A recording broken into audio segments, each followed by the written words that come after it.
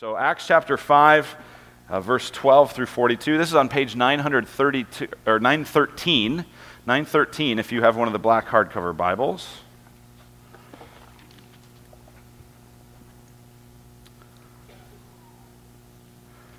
Acts chapter 5, verses 12 to 42. And as I read, remember, we're reading God's word. Now many signs and wonders were regularly done among the people by the hands of the apostles. And they were all together in Solomon's portico. None of the rest dared join them, but the people held them in high esteem. And more than ever, believers were added to the Lord, multitudes of both men and women, so that they even carried out the sick into the streets and laid them on cots and mats, that as Peter came by, at least his shadow might fall on some of them. The people also gathered from the towns around Jerusalem, bringing the sick and those afflicted with unclean spirits, and they were all healed.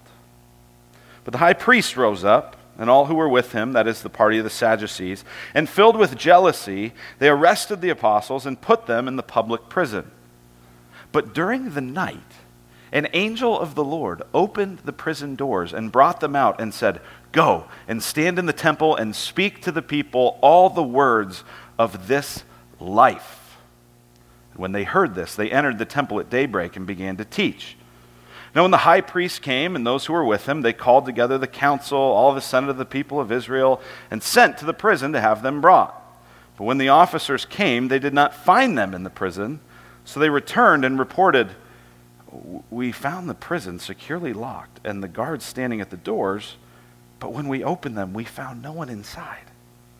And when the captain of the temple, the chief priests, heard these words, they were greatly perplexed about them, wondering what this would come to. And someone came and told them, "Look, the men whom you put in prison are standing in the temple and teaching the people." Then the captain with the officers went and brought them, but not by force, for they were afraid of being stoned by the people. When they had brought them, they set them before the council. And the high priest questioned them, saying, "We strictly charged you not to teach in this name. Yet here you have filled Jerusalem with your teaching, and you intend to bring this man's blood upon us." But Peter and the apostles answered, "We must obey God rather than men. The God of our fathers raised Jesus, whom you killed, by hanging him on a tree. God exalted him at his right hand as leader and Savior to give repentance to Israel and forgiveness of sins, and we are witnesses to these things, and so is the Holy Spirit, whom God has given to those who obey him."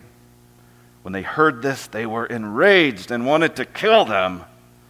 But a Pharisee in the council named Gamaliel, a teacher of the law held in honor by all the people, stood up and gave orders to put the men outside for a little while, and he said to them, "Men of Israel, take care what you are about to do with these men. For before these days, Theudas rose up, claiming to be somebody, and a number of men, about 400, joined him. He was killed, and all who followed him were dispersed and came to nothing. After him, Judas the Galilean rose up in the days of the census and drew away some of the people after him. He too perished, and all who followed him were scattered. So in the present case, I tell you, keep away from these men and let them alone. For if this plan or this undertaking is of man, it will fail. But if it is of God, you will not be able to overthrow them. You might even be found opposing God." So they took his advice, and when they had called in the apostles, they beat them and charged them not to speak in the name of Jesus, and let them go. Then they left the presence of the council, rejoicing that they were counted worthy to suffer dishonor for the name. And every day, in the temple and from house to house, they did not cease teaching and preaching that the Christ is Jesus. May this word of the Lord unite us as a church and make us bold as his missionaries. You may be seated. Amen. That'll preach. That is a great passage to preach on. It is powerful. Let me get this situated here. My name's Josh. If you don't know me, I'm one of the teaching guys here. We have a little teaching team, and I get to preach from time to time. And I get to preach this very long passage that has one central idea, and it's God. It's simple. Coming into this, though, the question I had on my mind as I thought about people I'm preparing this for is this. You can't do the churchy or the school answer and give yourself a C right in between. You've got to choose one of these options. in this current state for you, are you courageous or are you fearful? Are you courageous or are you fearful? You got to pick one. What's great about being a parent is you get to walk with your kids through life. One of the things I'm seeing that just kind of is a bummer as my kids get older and more aware of the world is this courage thing is really needed. As they walk out into the world, and now my sons are noticing that people notice them, and they've got to make decisions and decide, am I going to be full of courage or am I going to be full of fear, just as we all have to make those decisions right now. And here's the reality. You could be in this circumstance that is just sick, sad, lacking in hope, and another person could be in the exact same situation, and this person could be full of courage, and you could be full of fear. What's the difference? It's just how you choose to see the situation. So that's what I want from this passage. I want fearful people, fearful Christians, to just get a little more courage today. I want people who have courage, maybe misplaced in their own abilities and their own gifts, to place their faith and trust in Jesus and get real courage that won't go away. That's what I want for today. But it's going to require a refocusing of our eyes. So I've got this video we're going to watch here. It's real quick. It's about a minute. But it talks about the importance of how you choose to see. If you've seen it before, don't give away any punchline. But we're going to watch this video, and then we're going to come and chat about it. So it's about a minute long. Here's the video. This is an awareness test. How many passes does the team in white make? Go!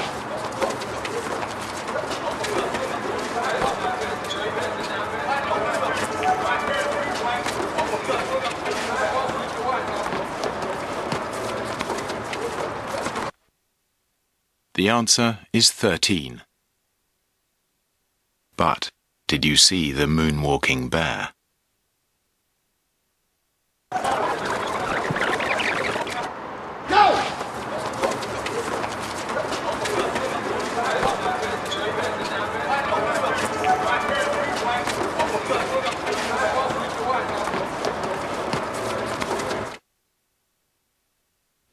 It's easy to miss something you're not actually looking for.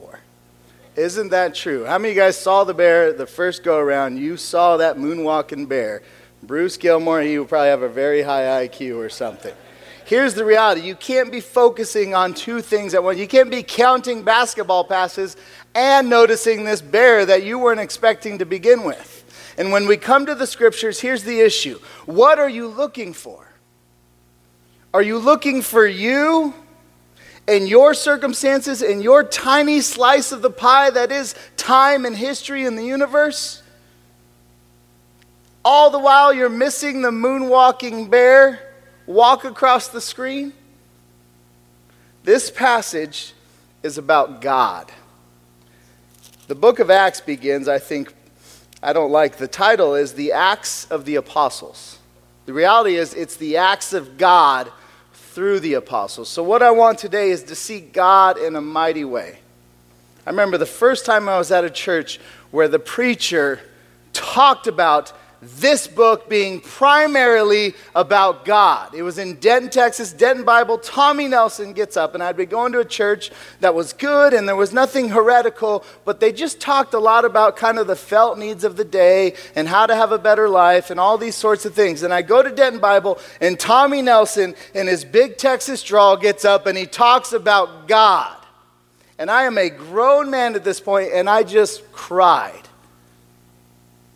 We need God.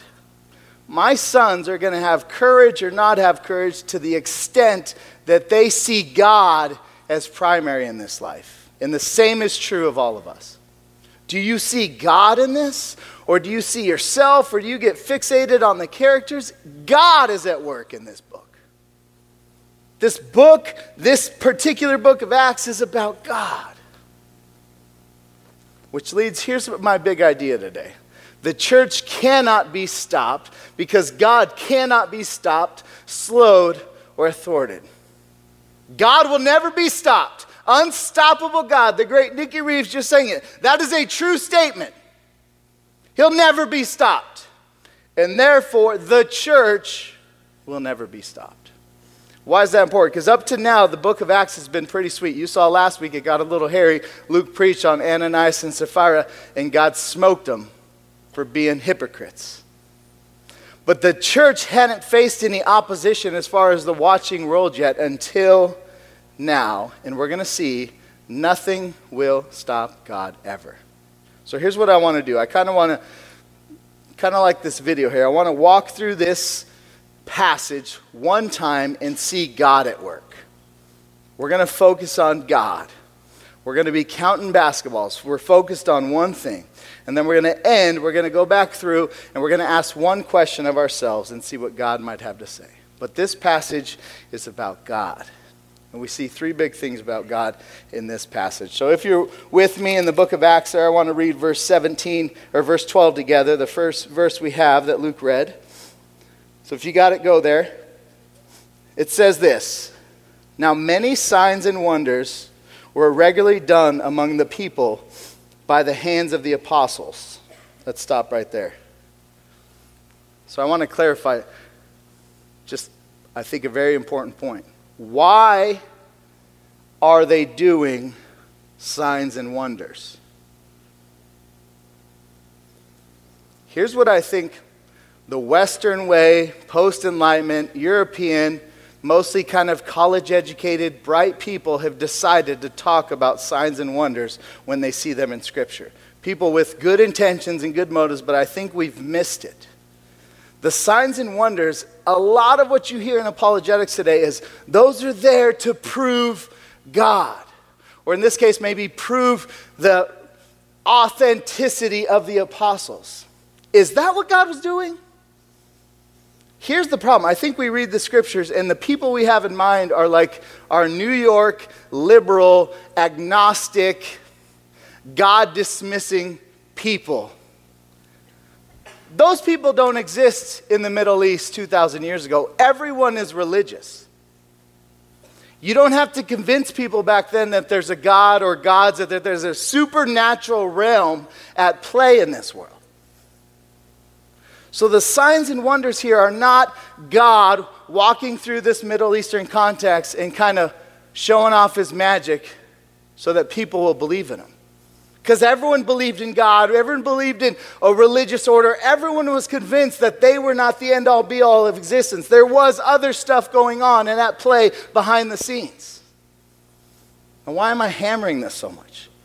Because I think we miss so much if we limit signs and wonders to what we're going to use to debate somebody who doesn't believe in the resurrection. Jesus was not concerned about the New York liberal when he let his church go and perform these signs and wonders. What was he doing then? Here's my first point I want to talk about. He is redeeming in the midst of cosmic brokenness. Here's what I mean by that. All of the miracles we see, signs and wonders, whatever you'll call them, line up with the purposes God has for this creation. He could have done a lot of stuff that was kind of not even lined up with this. He could have wrangled the moon, pulled it down really close so everyone could touch it. Do you guys now believe I'm God? Look what I just did. I just pulled the moon down. That's not how this works. The signs and wonders are all related to this idea. This world is broken. And not a little broken, not like a hairline fracture, like devastatingly broken.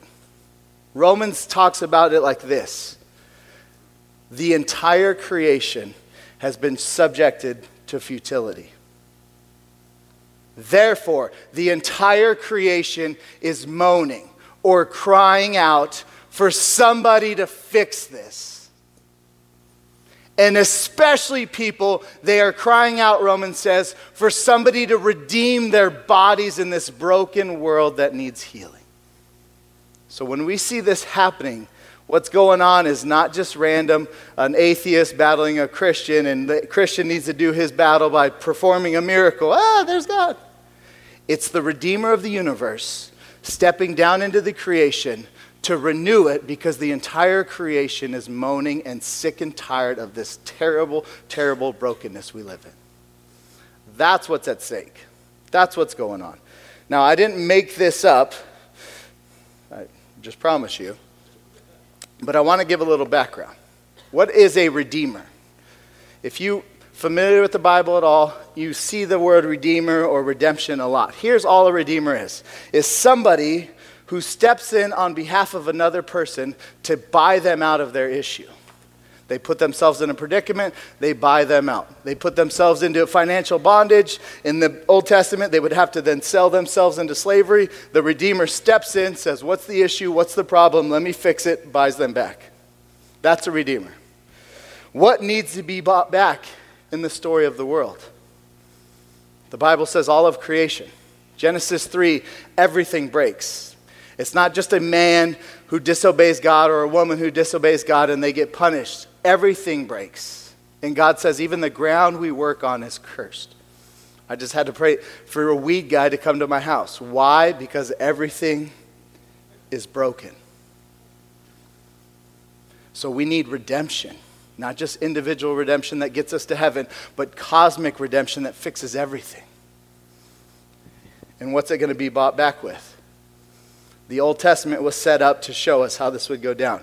There is a lot of blood in the Old Testament. It's a bloody, bloody, bloody set of stories. And God's trying to prove a point. The only way this thing gets fixed is if blood is involved. And not just any old blood, perfect, spotless, wonderful blood of a perfect substitute. Enter Jesus.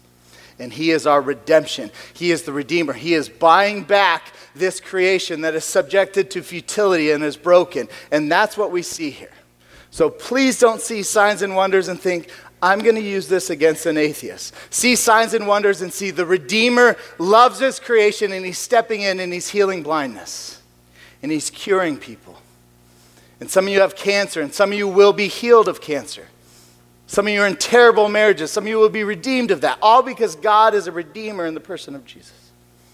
I want to walk through a couple passages to get us back to Acts. But here's what Luke says. This is Jesus kind of putting his flag on the ground saying, here's why I'm here. He came to Nazareth where he had been brought up. And as was his custom, he went to the synagogue on the Sabbath day and he stood up to read. So he's in the place of his Jewish heritage. And the scroll of the prophet Isaiah was given to him. He unrolled the scroll, found the place where it is written, "The Spirit of the Lord is upon me, because he has anointed me to proclaim good news to the poor. He has sent me to proclaim liberty to the captives and recovering of sight to the blind, to set at liberty those who are oppressed, to proclaim the year of the Lord's favor." And he rolled up the scroll, gave it back to the attendant. He sat down. And the eyes of all in the synagogue were fixed on him. He began to say to them, "Today this scripture has been fulfilled in your hearing." Jesus is the Redeemer of creation. A lot of Western Christianity has limited it to the ticket I get to punch to get to heaven one day. He is redeeming all things right here, right now. He is moving on this earth. That's what he's doing. He is the Redeemer, not just our ticket to heaven. How does this play into the book of Acts? Acts is written by the same guy, Luke. Here's what Luke says about the church now in light of Jesus' mission. He said to them, "It's not for you to know times or seasons that the Father has fixed by his own authority, but you will receive power when the Holy Spirit has come upon you, and you will be my witnesses in Jerusalem and in all Judea and Samaria and to the ends of the earth." You see the logic there? Jesus didn't come just to get us to heaven. Jesus came to set captives free, to give the blind sight, to fix everything that's broken. And then he passes the baton to the church and he says, your job title has changed. You are now witnesses to what I have done and what I will continue to do through the Spirit. That's what's happening in the book of Acts. Now, many signs and wonders were done regularly among the people by the hands of the apostles. What are the signs and wonders? God healing and God restoring. And a man and a woman who've been married for 20 years and can't even look at each other being restored. And crippled young kids who shouldn't be crippled are given new legs. God is healing and redeeming. That's what's happening. You can't stop God. That's the title of this message. He is the Redeemer. He will fix all things. Now I want to read this because the reactions get to the point of this. So if you got your Bibles there, let's read verse 13. Here's the response to this crazy new set of people. None of the rest dared join them, but the people held them in high esteem. And more than ever, believers were added to the Lord, multitudes of both men and women, so that they even carried out the sick into streets and laid them on cots and mats, that as Peter came by, at least his shadow might fall on some of them. The people also gathered from the towns around Jerusalem, bringing the sick and those afflicted with unclean spirits, and they all were healed. Jesus is the Redeemer. He is here to heal, and the church is bearing witness to this.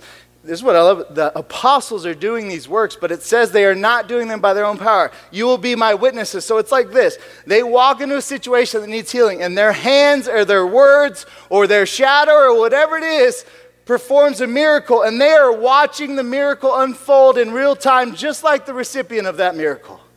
They're like, what the? It's like a Spider-Man or a Superman the first time they see their powers come to life, and they're like, what is going on? You are being my witness. You are witnessing my working in this world. Last verse there says, they were all healed. Don't limit Jesus to an escape from hell and a ticket to heaven. Jesus is the Redeemer of all things. The entire creation, the cosmos, is groaning, is crying, is wanting something more out of this world. And Jesus is beginning the process. He is healing.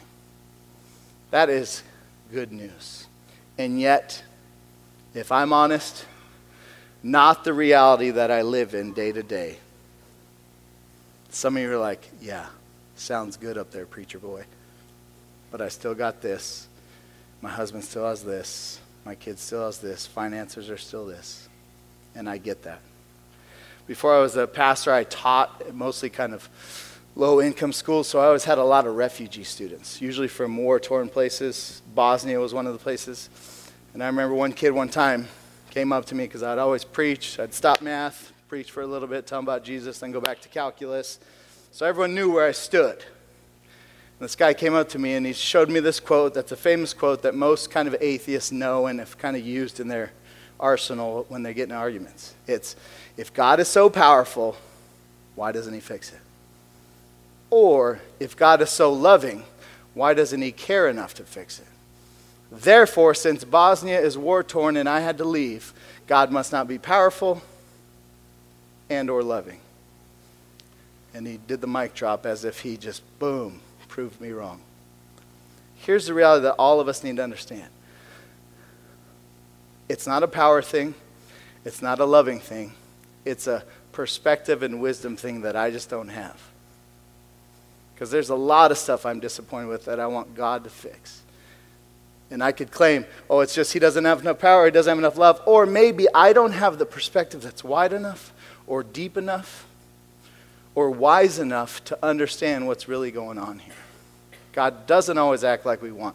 They were all healed in this moment, but that doesn't always end up being the case.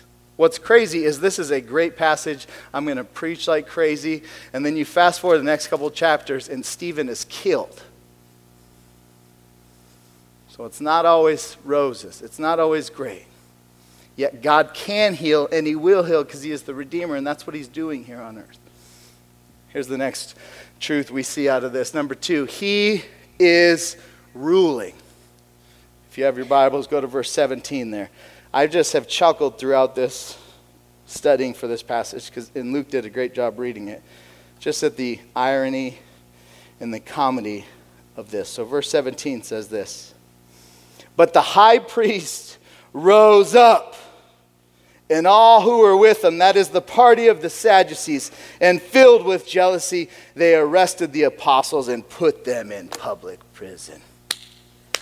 They signed an executive order, and they walked out with their crowd, in suits, proud of themselves because they had just signed away. Not just one apostle, but all the apostles. Everyone who would write this New Testament, everyone who would build the church, were now in jail because the high priest rose up and he used his power to stop this thing. Let's keep reading. But during the night, an angel of the Lord opened the prison doors, brought them out, and said, "Go and stand in the temple and speak to the people all the words of this life." And when they heard this, they entered the temple at daybreak and began to teach. Executive order's been signed. Those boys are locked away for good. Angel goes, "Go do your thing." Let's keep reading. Now when the high priest came, those who were with him, they called together the council and all the senate of the people of Israel and sent to the prison to have them brought. Bring those guys to me. You know, the ones I locked up last night. But when the officers came, they did not find them in prison, so they returned and reported. "We found the prison securely locked and the guards standing at the doors, but when we opened, we found no one inside." And then when the captain of the temple and the chief priests heard these words, they were greatly perplexed, as they should be, wondering what this would come to. I have 3 sons. When you have sons, you wrestle a lot. We got this game we play. Drives my wife crazy because it's usually once bedtime's supposed to be, we push aside the coffee table and then we just get after it wrestling. We punch each other and wrestle each other and choke each other. And my sons have this new move. They tie me up. And my middle son, Roman, says, "Tape!" And then my feet, "Tape!" What's hilarious is it's not chains or something substantial. It's tape. And it's not even tape, it's imaginary tape. So I'm imaginary taped together, and then they push me down, and then they put me under the piano and push the piano bench there and say, "Stay in prison, monster dad." Tape! Tape! That's all this is. The high priest, I even love his name, the high priest puts imaginary tape and they walk out because it's imaginary. There's no power given to man or woman in leadership that God has not given to them to use exactly how God wants it used. You cannot stop God. It's imaginary tape. Psalm 2 gets at this. It says this. It's supposed to get our hearts ready for worship. And part of that is dealing with just the world we see. Why do the nations rage and the peoples plot in vain?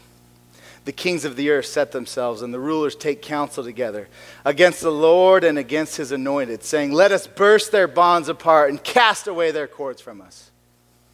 He who sits in the heavens laughs. The Lord holds them in derision. Then he will speak to them in his wrath and terrify them in his fury, saying, "As for me, I have set my king on Zion, my holy hill.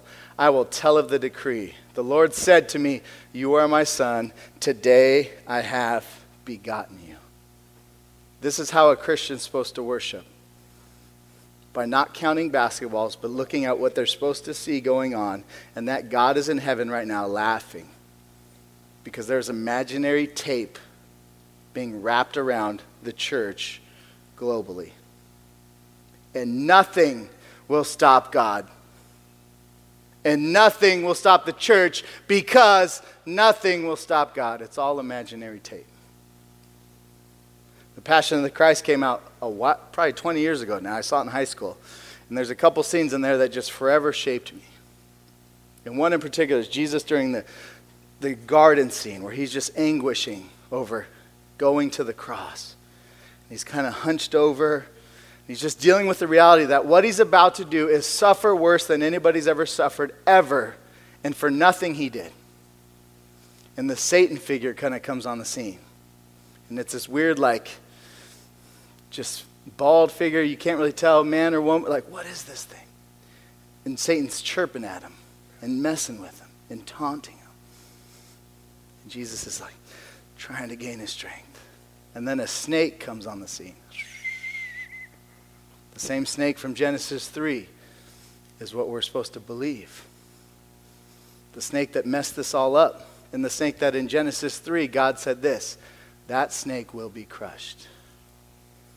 And Jesus gets up and kills the snake. That's what happens to leaders and governments and people who think they can stop the church of God.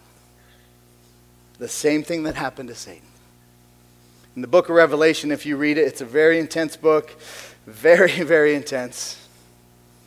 But it spends a big portion of it talking about Babylon. Babylon being the picture of society that is rejecting God and has been rejecting.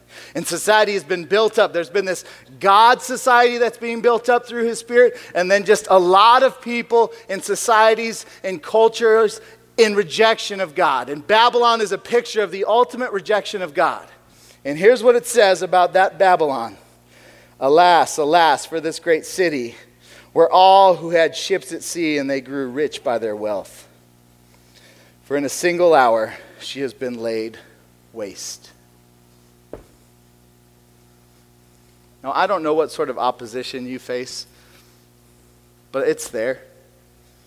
Whether it's a mocking family member every time you try to move the conversation towards Jesus, or it's real substantial, like people in power can take power from you or remove you from your job because of your convictions and your faith, or you move to another country where people can take your life because of your faith and your convictions. I don't know where you are on the spectrum, but here's what I know.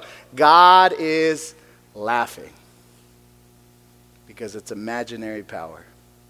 Nothing will stop the church. Nothing. Here's our final point, number 3. He is gathering in the midst of false messiahs and opposition of every kind. What is God doing? Let's read verse 27 here together. The captain brought them. They were afraid of being stoned, so they kind of said, hey, my bad, can you come with me? They brought them. Verse 27, they set them before the council, and the high priest, almighty imaginary tape high priest, questioned them, saying, we strictly charge you not to teach in this name. Yet here you have filled Jerusalem with your teaching, and you intend to bring this man's blood upon us. But Peter and the apostles answered and said, we must obey God rather than men. The God of our fathers raised Jesus, whom you killed by hanging him on a tree. God exalted him at his right hand as leader and savior to give repentance to Israel and forgiveness of sins. And we are witnesses to those things. And so is the Holy Spirit, whom God has given to those who obey. Verse 42 rounds out this whole passage, says, and every day in the temple and from house to house, they did not cease teaching and preaching Jesus as the Christ. They had filled Jerusalem with the teaching of this Jesus. The book of Acts begins with this statement, you will be my witnesses in Jerusalem and all Judea and Samaria and to the uttermost ends of the world. And they had already knocked over the first domino. All of Jerusalem has been filled. God is gathering his people. He is on the move. He won't be stopped. No high priest, no king, no president, no people group will ever stop him. He is on the move, and Jerusalem is the first checkbox, and it's been checked. It's been filled. And yet without opposition. If you have your Bible, go to verse 33. They're not happy. When they heard this, they were enraged and wanted to kill them. Which, by the way, future, they will all be killed in pretty terrible ways. But a Pharisee in the council named Gamaliel, teacher of the law held in honor by all the people, stood up and gave orders to put the men outside for a little while. And he said to them, men of Israel, take care what you're about to do with these men. For before these days, Theudas rose up. He claimed to be somebody. And a number of men, about 400, joined him. And he was killed. And all who followed him were dispersed and came to nothing. And after him, Judas the Galilean rose up in the days of the census and drew away some of the people after him. He too perished. And all who followed him were scattered. So in this present case, I tell you, keep away from these men and let them alone. For if this plan or this undertaking is of man, it will fail.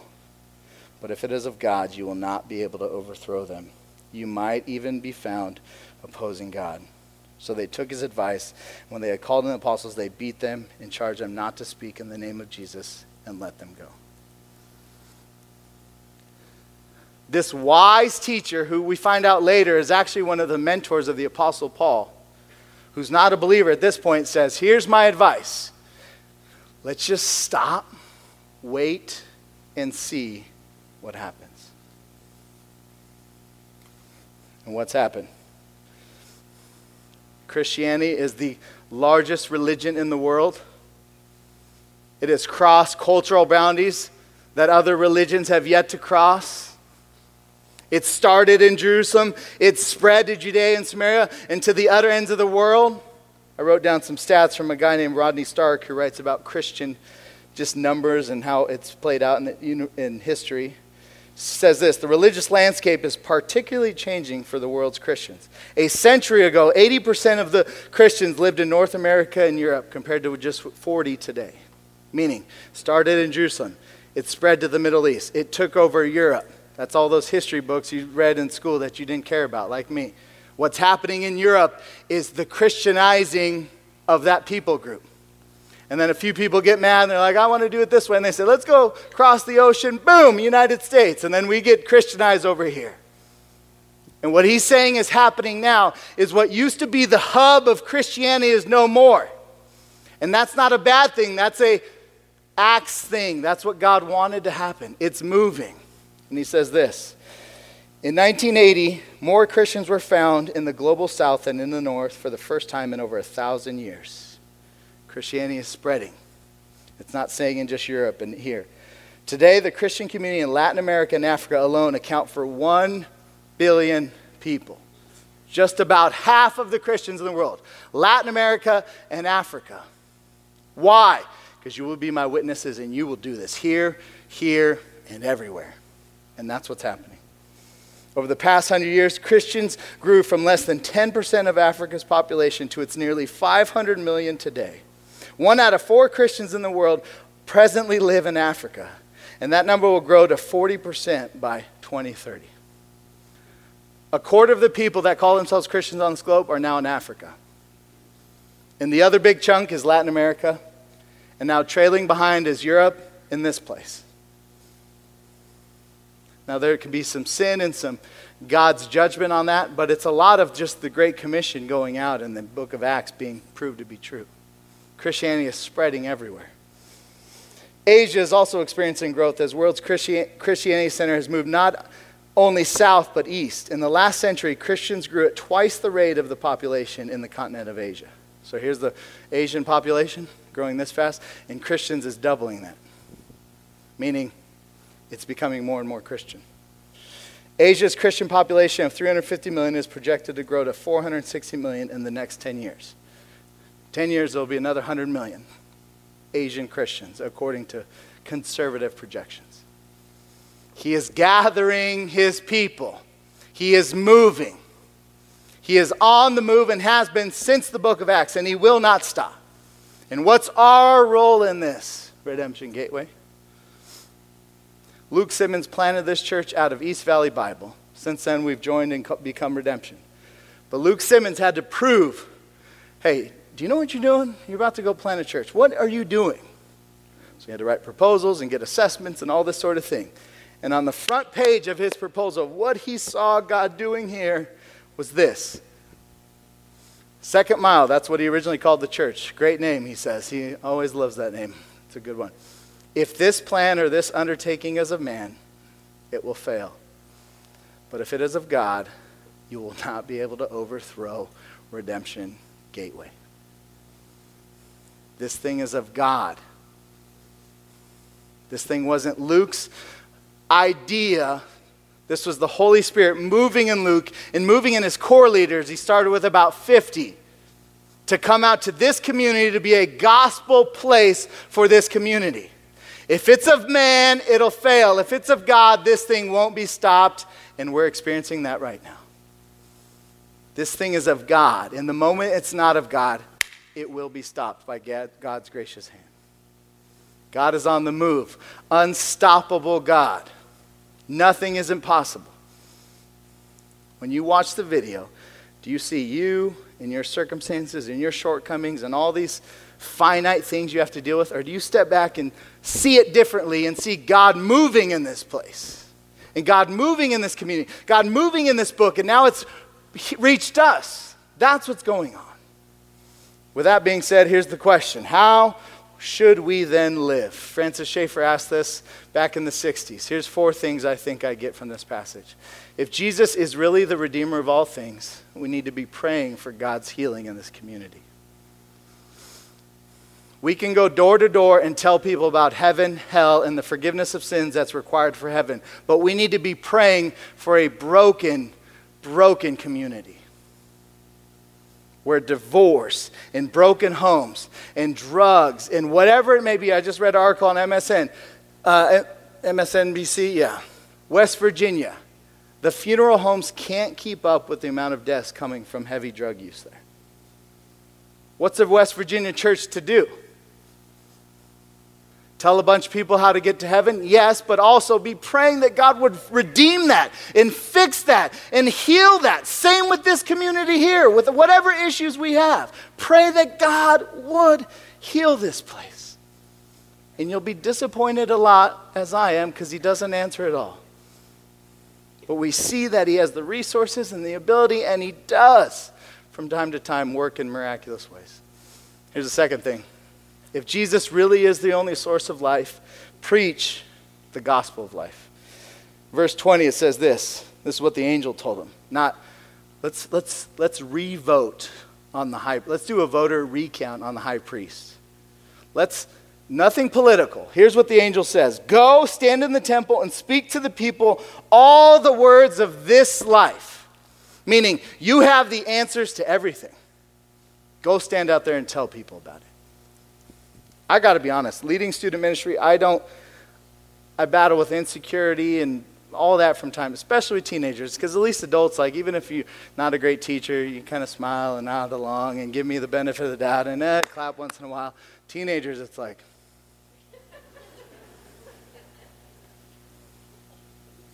so what's going on?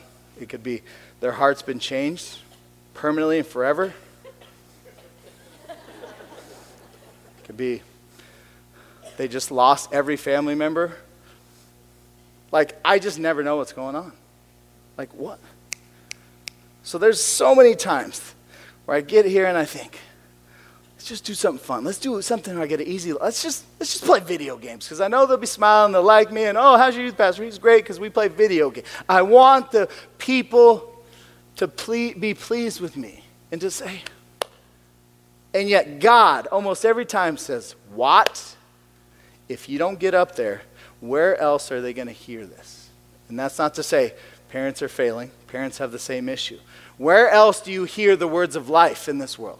Simmons went on a sabbatical like a year and a half ago, and he didn't go to church as often, and he was just kind of out of his normal routine. And that one of his big takeaways was, if you're just in this country, in this life, in this kind of pretty comfortable existence, you are never presented with the transcendent God who must be accounted to. You are just going about your motions, eating your meals, doing whatever's right here, right now. He called it imminence. We live in a world of imminence. Teenagers live in a world of imminence, right here, right now. Who is going to bring God to bear on their lives? Go stand out there and tell them the words of life. The church. That's it. And they won't be stopped. Sorry for getting fired up. Number 3. If Jesus rules, no matter how strong the opposition, rejoice if God chooses us to suffer for his name. Verse 41 says, they left the presence of the council rejoicing.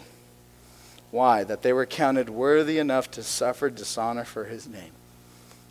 I don't know what suffering's going to look like. Lots of Christians like to go back and forth and say, we're headed for doom, or this world's too comfortable. America, there's real suffering. And I don't know the extent of what's going to come. But when God chooses you to suffer, or us to suffer, rejoice. Because he found you worthy enough to suffer for his name, the only thing in this world that really matters. And last one is this. If we are just his witnesses, and not lawyers, or whatever else you want to fill in, take a deep breath because we don't have to do the hard job. Meaning, Christians, it's not on us. Jesus got up and read the scroll of Isaiah to say, I'm fixing this world. And then he passed the baton to the church and said, now you be witnesses. That's it. Whenever he healed a guy in one of the Gospels, almost every time he says this, go tell people what I just did. He didn't say, now you go and fix that other guy with that messed up leg. Go tell others what I just did. That's it. So we can take a deep breath and say, I'm just his witness. Parents, your kid can be on a rebellious track that's just left you full of darkness and despair. Your job is not to fix them or to redeem them or to cure them. It's to bear witness to the one who has in your own life. That's it. Apostle Paul says this, the book of Romans, if God is for us, who can be against us? Rhetorical question. The answer is no one and nothing ever. Let's pray. Father, we love you. Thanks for just a book like this that shows us how this church got started and that it really is about you. And we don't have to read our strengths into the story or read our weaknesses into the story, read our sin or shortcomings or circumstances, but we can sit back and enjoy you, the main character, working in the person of Jesus and working through the hands of the apostles by the Spirit, and still working right here, right now, by your Spirit. God, let us be a fierce church that goes hard after this world, and yet be a restful church who can sleep well at night because we are just your witnesses. God, let us carry that job title with reverence and joy, even as it leads us to suffering and opposition of all sorts. We love you. In Jesus' name we pray. Amen.